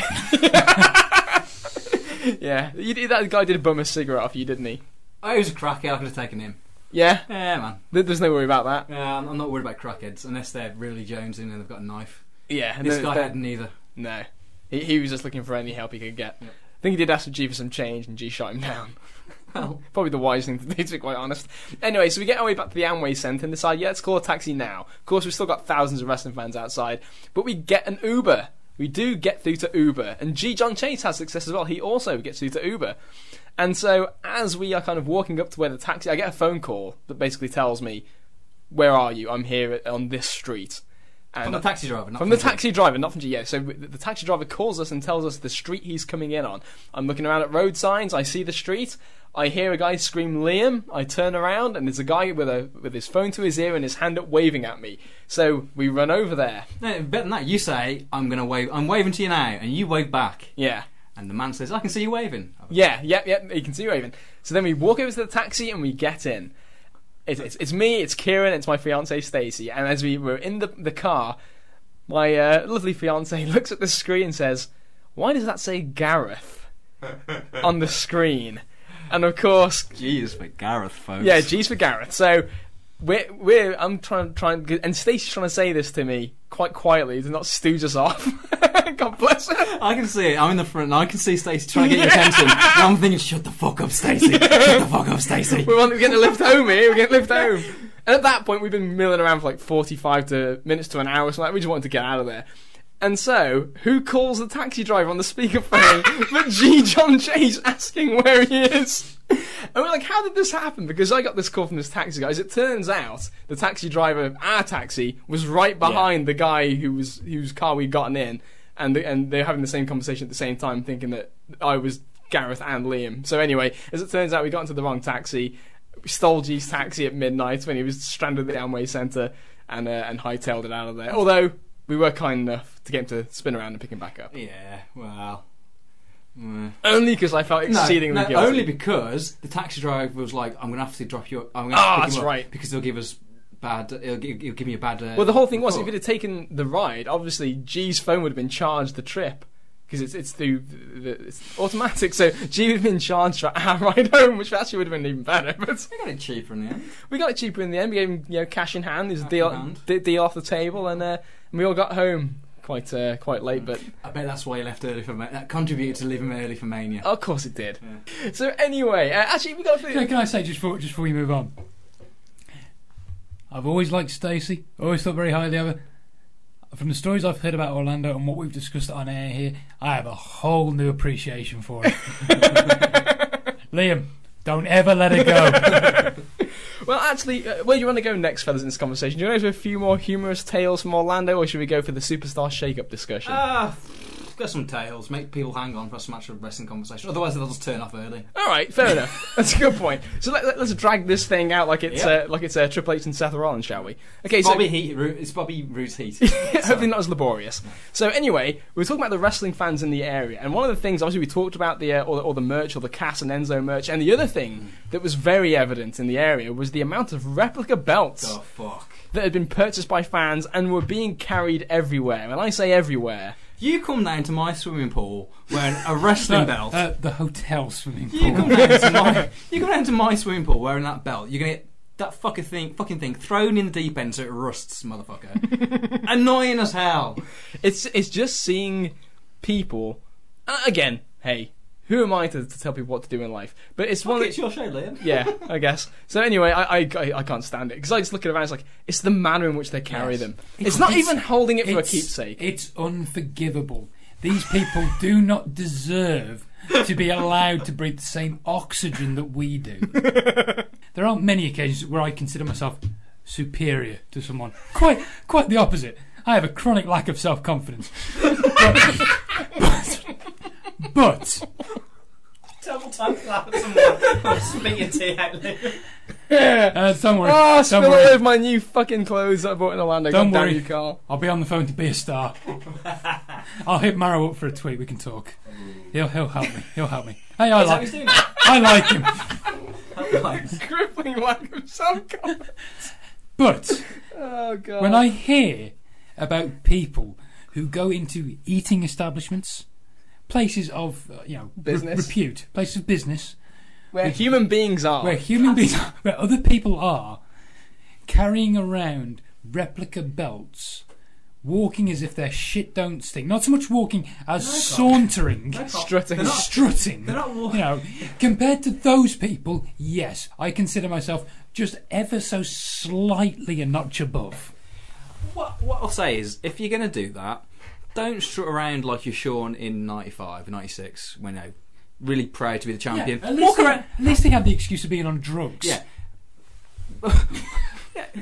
Don't walk around with that pride. Walk around like Owens, like, it's a prop now, and you're dragging it through airport. That's the way you should carry your replica belt, folks. Not like you're the champion, because you didn't beat anyone.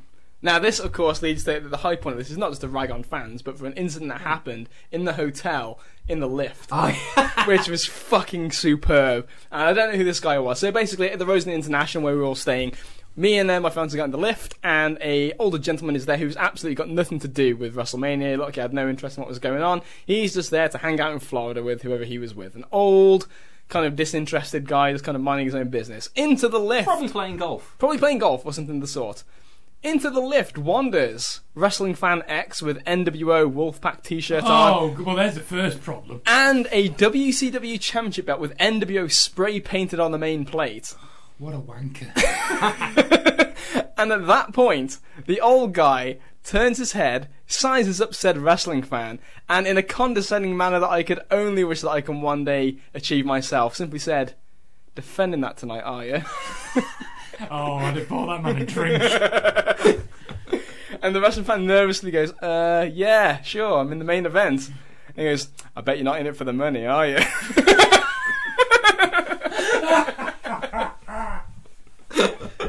Oh, superb! Oh, it was great. What a fine man that was. So that amused me greatly. I thought that was absolutely excellent. Of course, Kieran, in Orlando, you had your fair share of trials and tribulations on the first day. Shit happens. Shit happens. You lost your hotel card, your wallet. You lost it all. You see, by the time Including his dignity. I left that at home. You checked that into the airport. Yeah. Well, problems started when I was in a bar. I was As there, they always do. I was there before Liam. It rocked up. You saw me when I was in said bar. That was enjoying a great. beverage. As I showed up. Yeah, that's a random text. You were just there. So I went. Yeah, you did. Oh, brilliant. It's magic. So on the way from the bar to my room, I was going to go buy some more beers from the shop, but I didn't have enough money on me. So I thought, oh fuck, I've left my wallet upstairs. I've brought some notage out with me, but not enough, obviously. This all makes sense still at this point. Bearing in mind, I did think something dropped out of my pocket as I got up from the table. Anyway, went up to the room. Didn't have my key, so I had to go and get another key. They took the piss a little bit. Then I went back up to the room, got into the room with the second key. My wallet wasn't there, signifying that I had actually lost my wallet and first key and cash. As I then turned to go Always out, a fun thing to happen on the first day of the holiday. as I then turned to leave the room, I've lost the second key. And bearing in mind I've taken 2 steps at this point, I have no idea what happened to that second key. Couldn't find it. After about half an hour of searching, I gave up and thought, fuck this, I'm going to have to go and look for my wallet again, because that's got at least got 1 key in it. But so I had to leave the door open because I couldn't lock it. I couldn't ask for a third key because that looks just dodgy. Luckily it was under the table at the bar. Probably should have looked there first. Where it was in the first place, where you were sitting. When I felt it fall out my pocket, but thought, nah. Just like in fact when we stole G's taxi, I did hear the other taxi beep us. I also heard the guy say a name that wasn't Liam.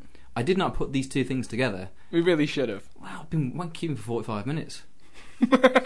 Every man for himself. Yeah, that was first night actually, not first day. First day was when that gay Brazilian guy gave me pink eye. Oh yeah. Yeah. And you paid $15 for a bar of soap. Not off the same Brazilian. That was off a young Brazilian girl who was. She seduced me. Yeah. She seduced me. She seduced you into spending $15 for a fucking in the grand £1 bar of soap. In the grand scheme of things, I think I got away pretty cheaply on that one. Think so? Yeah, so that's first day anyway. So so as you can tell, we had a grand old time in Orlando, Florida. Of course, between that there was Universal, there was shopping, there was all the good stuff you expect from Florida. Did read some horror tales on the UK fan forum about people having bad experiences, having their stuff stolen, things of that nature. But thankfully we avoided it. And from iDrive, they had their swag bags and stuff that they had, and I guess somebody approached them and asked to borrow their phone or something like that. And when they said they didn't have one, the guy just swiped their bag and legged it. wow, that sucks. There's a few kind of bad incidents and situations. I think a lot of them stem from being in downtown Orlando, which is not the place to be. And if you haven't learned that by now, then well, you should. Unfortunately, have learned it by now. Now you know. Now you know. Unfortunately, although iDrive is usually kind of free from that kind of riff-raff, Yeah. so it's kind of sad to hear tales like that. But again, other than that, I greatly enjoyed Orlando. Our hotel was pretty much opposite the Hogan Beach Shop, which was the experience in itself to go and walk in and see all the Hulk Hogan memorabilia. It's quite an interesting little. Did Chris and the Sanchez end up going to that, by the way? I don't know if they did. No. I don't know if they did. Couple of our friends with their Ben Green, who talk about quite a bit. Well, sometimes. I mean, he doesn't. He's listening. You're all right, Ben. Really, really. Although, fuck that. I rock up and he's wearing a tank top that says "I flexed and the arms fell off." The sleeves fell off. Yeah. Wanker. If you're listening, Ben. If you're listening, wanker. What was I saying? But you knew that when you bought it, so Yeah, sorry. That's why you bought it. I can't remember what the point of that was now. Hogan Beach Shop. Oh yeah, they got quoted $500 for the forum. To meet Big Terry. Yeah. I've sold it. Was it 100? 150 a pop. Yeah. So they would have got a discount for 500 for 4 then. Definitely there. Really? Was Brian Knobs there to greet people as they walked in? I heard they initially had him on the door, but moved him back again to the stock room for. He was Aesthetic scaring purposes. the children. There was personal hygiene issues. Yeah. So with that said, let's talk about post WrestleMania Raw, post WrestleMania SmackDown, and the Superstar Shake-Up coming up. A few things of note on Raw. Got Angle now as the new GM to bring his unique brand of goofy humour, and if the first Raw was anything to go by, I'm quite looking forward to Kurt Angle in the role. Yeah, I think he's going to be a good fit. The way they use their GMs, Yeah. usually it's a detriment to the guys, whereas Kurt, remarkably, instead of like being the comedy goof was actually kind of like projected it onto other people. So like he was laughing at them. Yeah. And it's true because they're nerds. So and I just thought, yeah, his cadence of his humour I thought worked well. Yeah, it's so it's like it was like that, you know, back in the W environment and doing, you know, his thing. It felt right. It felt like it worked. That's not how you spell soft and then stuff like that. It's like it's just Kurt's bewilderment at it all. It's like, this is great. He's got tremendous timing. He does, Kurt. And thankfully, at least for now, because it was always the concern with bringing Kurt in that he's just going to be buried and belittled within a matter of weeks by Stephanie. It helps with her not being on TV. Oh, at least for now. I hope that Stephanie comes back and doesn't bust Kurt's balls, kid's Kurt, and she's got a soft spot for him. That'd be so great. Like it's that, hey Kurt, like that little girly twinkle in the eye. Yeah. And I can absolutely see, and we can all see it coming. When Angle, if he gets cleared, it's Angle and Triple H. Yeah, I thought so.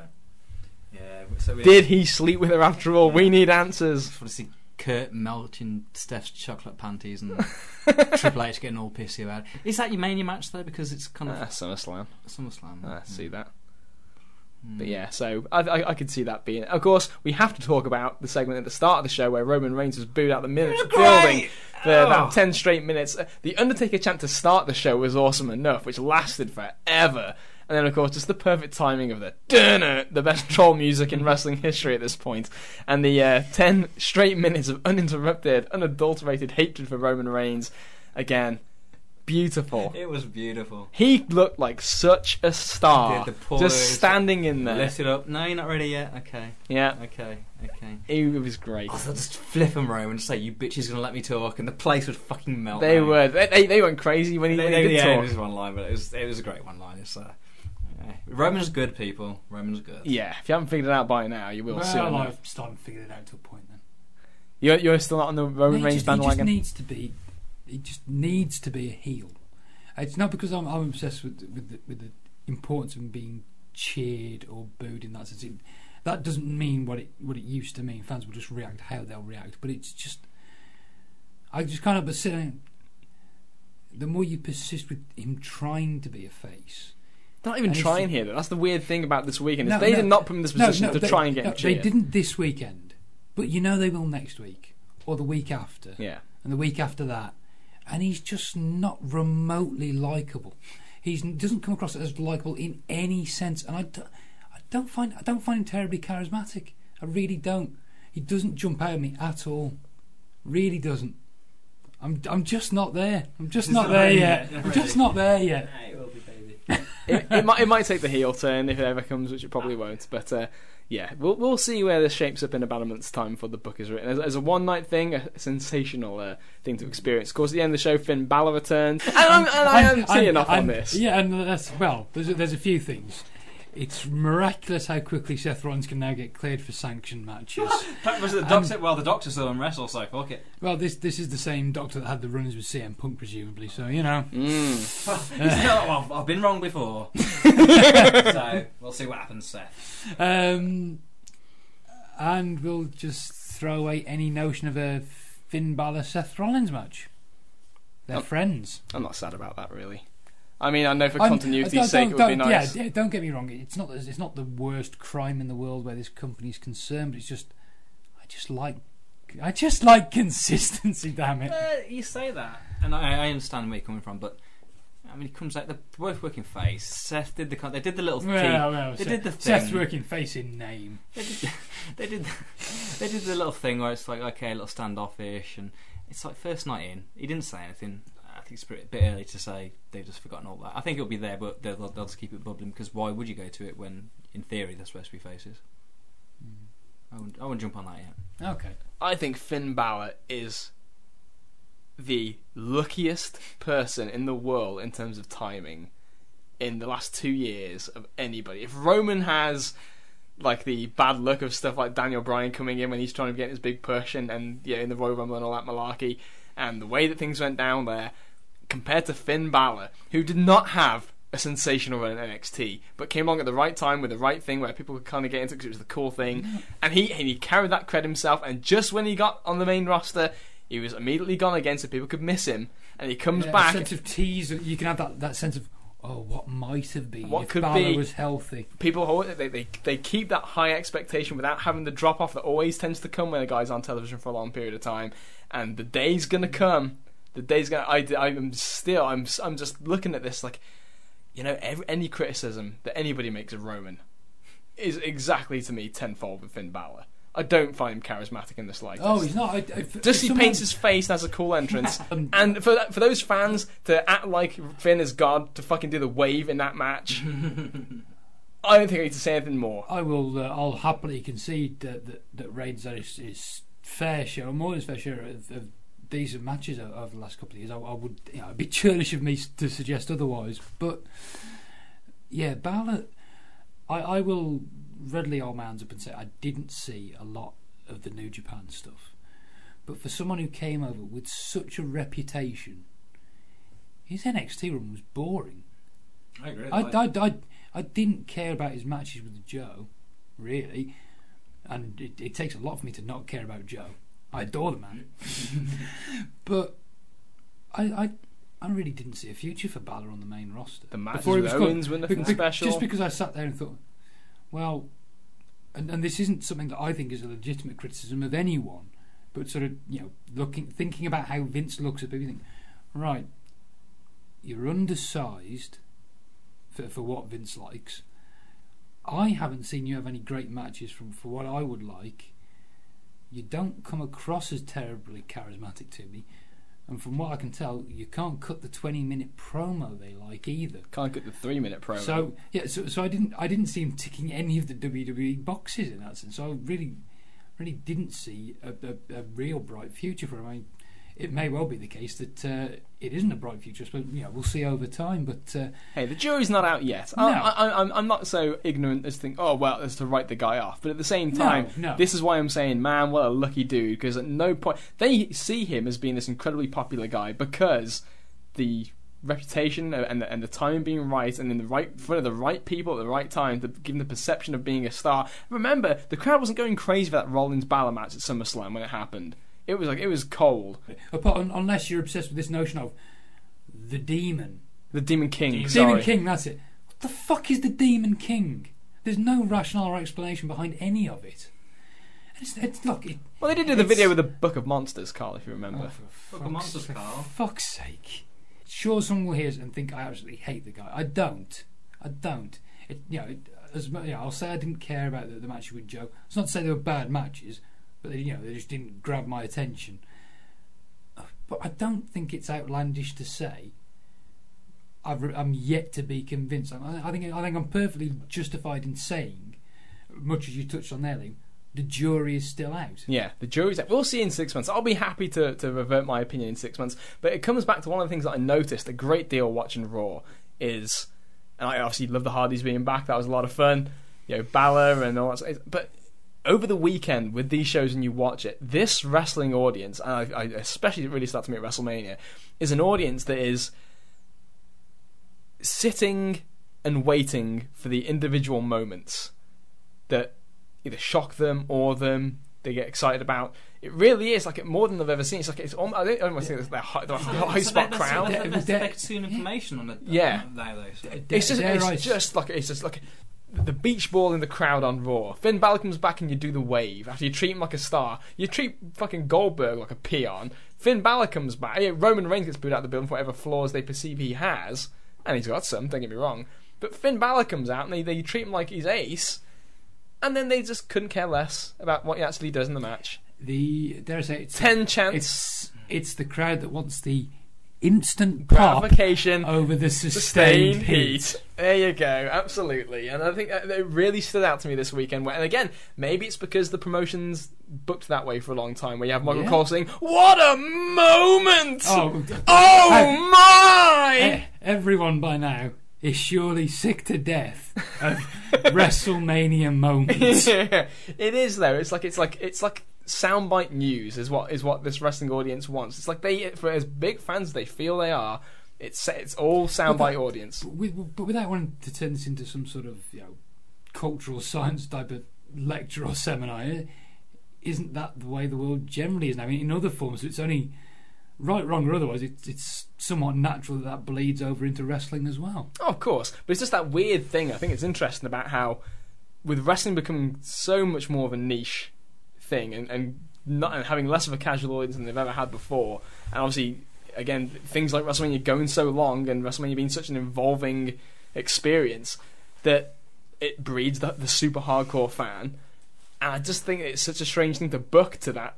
This is another discussion for another day, most likely, about a bigger issue, but just it's stuff like the Goldberg thing, I don't know why, it just really stands out to me, because granted, they didn't book that like the story should have been, as we've talked about in this podcast before, but at the same time, man, that reaction, I don't know if you saw it, Kieran or Carl, but the Goldberg promo after Raw, I know, I'm sorry. that pissed me off. That was annoying, and I was at least relieved at the end, where it was sort of tantamount to, right, I'm going to say my piece. Yeah, I appreciate it if you would listen, basically, because I'm actually talking from the heart here, and this isn't part of the show. I want to say that it was a very sincere message that he gave in his promo about doing things for his family, and that makes him happy and stuff like that.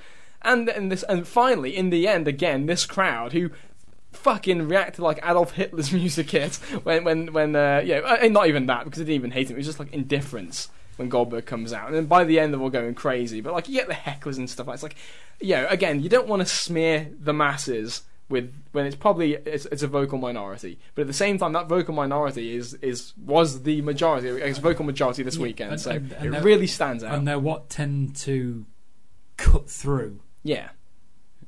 On TV when you and people have the perception that that's the way the casuals will look at things, and that's why you get stuff like Cena after all these years still being pushed as a babyface, and Vince thinking that Roman will be a babyface anyway, because he doesn't, that audience that acts that way, he has no stock in their opinion, really. He's not looking. Well, he knows he can bank on you, so he'll cater to you. We know you're paying tickets. What about all those other fuckers? As much as I will be critical of Roman Reigns and say I'm not there yet, he's comfortably number 2 behind Cena on the merchandise. Yeah.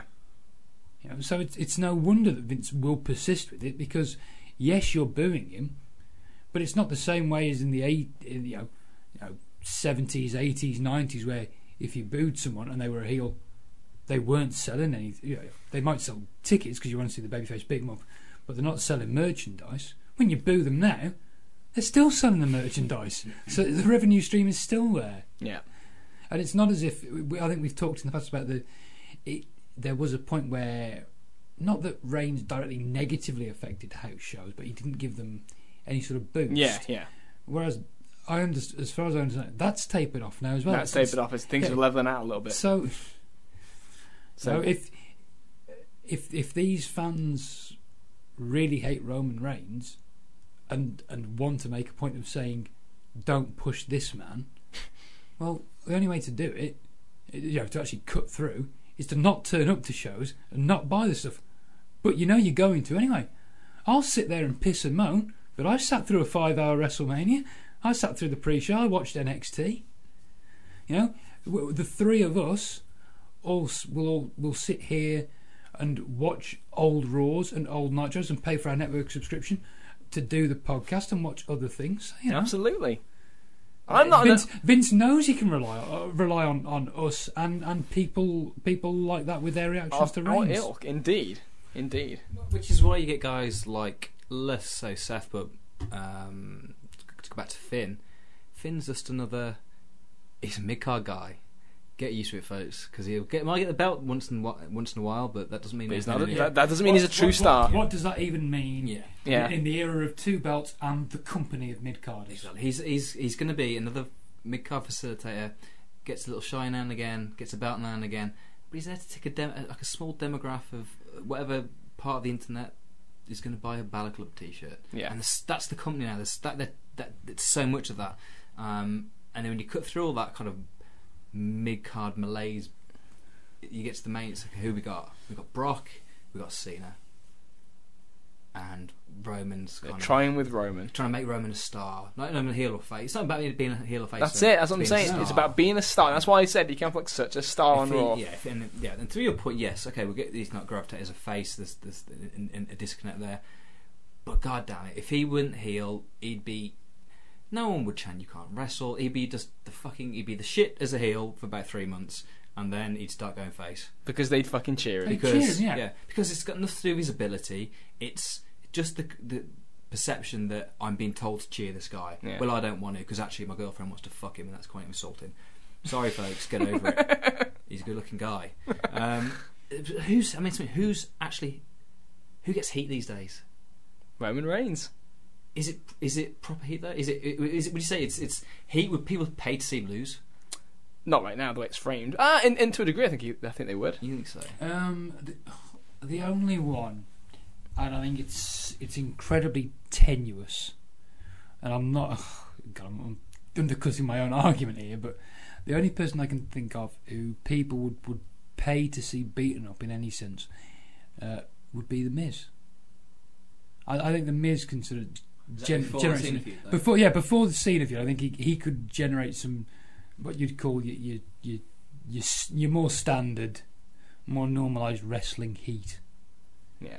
But again, we're talking about a very small segment of the audience, and if that's the only guy I can think of off the top of my head, and even me suggesting that is not a unanimous suggestion, probably in the great scheme of things.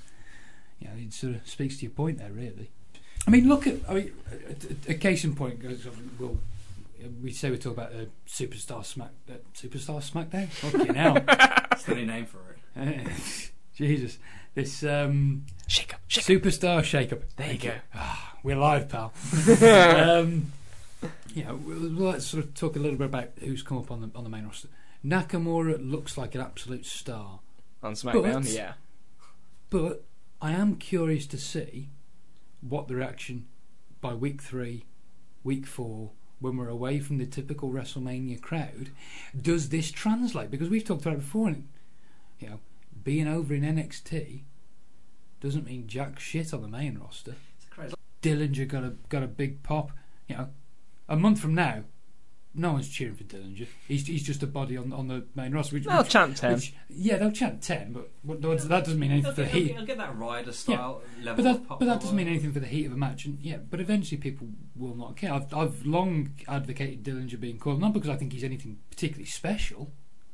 I actually find him a useful tool to wind up a wrestling fan friend of mine because he hates him, so it's quite a treat in that sense. But I've long advocated him coming up just because he's not really doing anything in NXT, and they need bodies on the main roster. So Over mid-carders are not necessarily a bad thing. So why not call him up? Get to the Revival. Yeah. Babyfaces on Raw from that reaction. But again, call for the match. Yeah. Treat them like they're top stars and chant top guys for a couple minutes, and then they couldn't give a fuck about the match. It's a really Because they've actually got what they wanted. some of these Strange some environment. of these people. Let's emphasise some. Absolutely. Because it isn't everyone. It isn't even the majority of wrestling fans, I don't think. Will then carp and bitch him out. You're not booking the Revival strongly. God knows I'll be one of the first to do it if they start losing every week. But I wouldn't have been there doing waves and not caring about the match. I'd have probably been there cheering them relentlessly. Top guys! They're here! I love you! I love you, Dawson. Dawson's the captain Scott of the team. Dawson. He's, Dash and Matt there is- Hardy going to. there's a Really excellent. the Revival, they're top guys, one slightly more top than the other. Like Sherlock Holmes and Watson. Absolutely. Now, of course, we mentioned Nakamura there on SmackDown. Other than that, SmackDown was far less newsworthy, unless you're a big Eric Rowan fan. But the Superstar Shake-Up is coming up, as we said, Monday, Tuesday. We are running low on time, gentlemen, so in terms of your expectations for who's going where, give me some who you think will, and give me some who you think should. Olaf's on Raw, so Charlotte's going over. Yeah. And New Day going over. Okay. Alexa Bliss is probably going over to Raw. AJ's the big talk. I can see Seth going to SmackDown. Are they going to go with Seth Joe though? Are they? Have they written that off? I wasn't saying that as a statement of fact. It was more I'm asking the question. I don't know that they are. Maybe they Okay. will. I mean, don't get me wrong. I can certainly see Seth staying where he is. That if they want to continue this thing with Triple H, they want to prolong it or do him and Joe. Yeah, it makes sense to keep him on Raw. But I also think that once the Joe thing is finished, there's not a whole hell of a lot for him to do on Raw. Yeah, see, if Corbin had won the belt at Mania. I wouldn't have been shocked if they'd have switched him and Owens round and switched the 2 mid-card belts round. Who knows? Who knows what to do with Owens?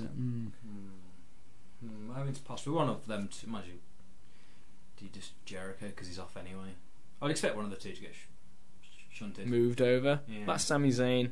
Thinking into SmackDown. I can see that. Yeah, Or Cesaro. There's not really much use for Cesaro and Sheamus as a duo anymore, unfortunately. On maybe they get taken over together for SmackDown. I wouldn't hate that actually.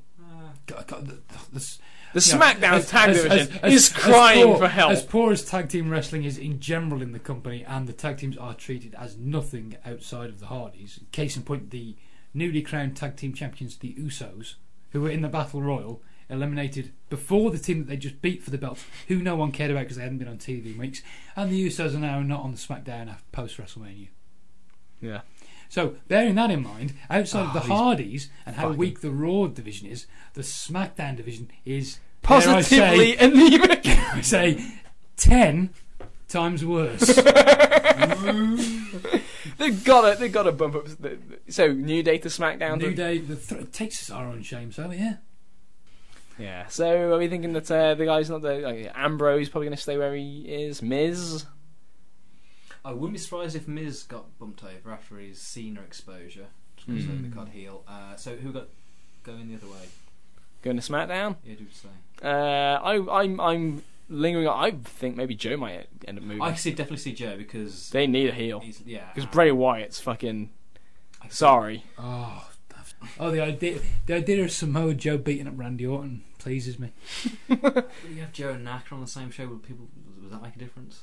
No, because they're both at opposite ends of the spectrum, face and heel. It's almost. I mean, because you've done it on it. You've done it. I see what you're saying. But maybe you brought them both up pretty recent, so you want to keep them apart because you don't want either of them losing anyway. So. Yeah, Seth and Joe staying on Raw does make sense. But it's somewhat comical / frustrating in one sense. This idea of you call Nakamura up, so a bunch of people now think, we'll get Styles Nakamura, and Styles goes to Raw. In time. Don't shoot your wad with AJ and Nakamura. Just let it fester. Let people want it.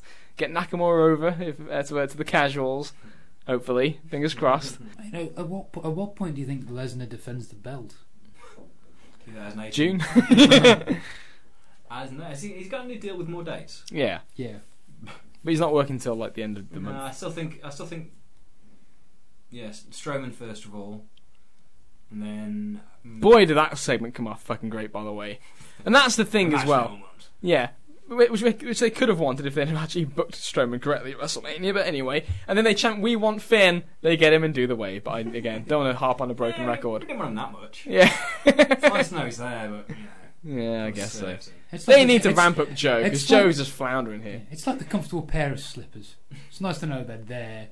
You check occasionally that they're still there. You don't really. You don't wear them to go dancing in. Yeah, you don't use unless you're Ernest Miller. You don't use it. Any other final expectations or desires in this shake-up? Somebody get heel Sasha, are we now? Possibly. I guess what else they got left in the women's division? Heel Sasha, who will undoubtedly get cheered. Of course. Against the babyface Bailey. Nah. Strowman. Strowman staying on Raw with Brock. Yeah. They'll. He'll be fed to the beast.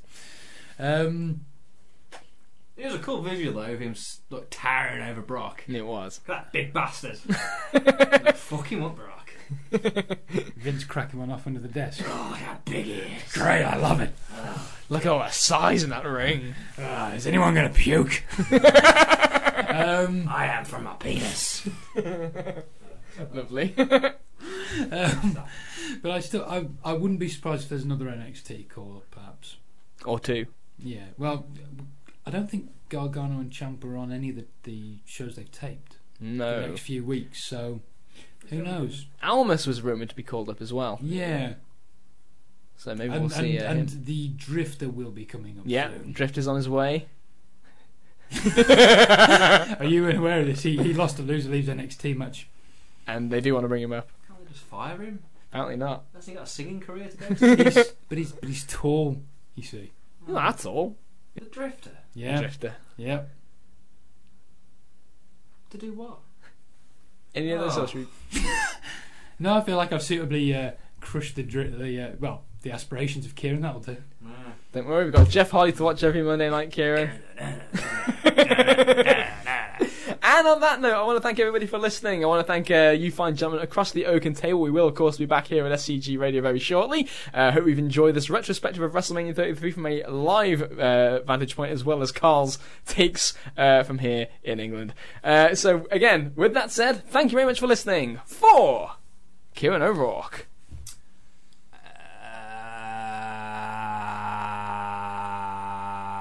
I got nothing. Bye. And for Carl Jones. You call that a tan, Kieran? You look like you've slept on a Foreman grill. I am Liam O'Rourke, and we are out of here. Talk to you again soon. You look like a fucking Foreman grill.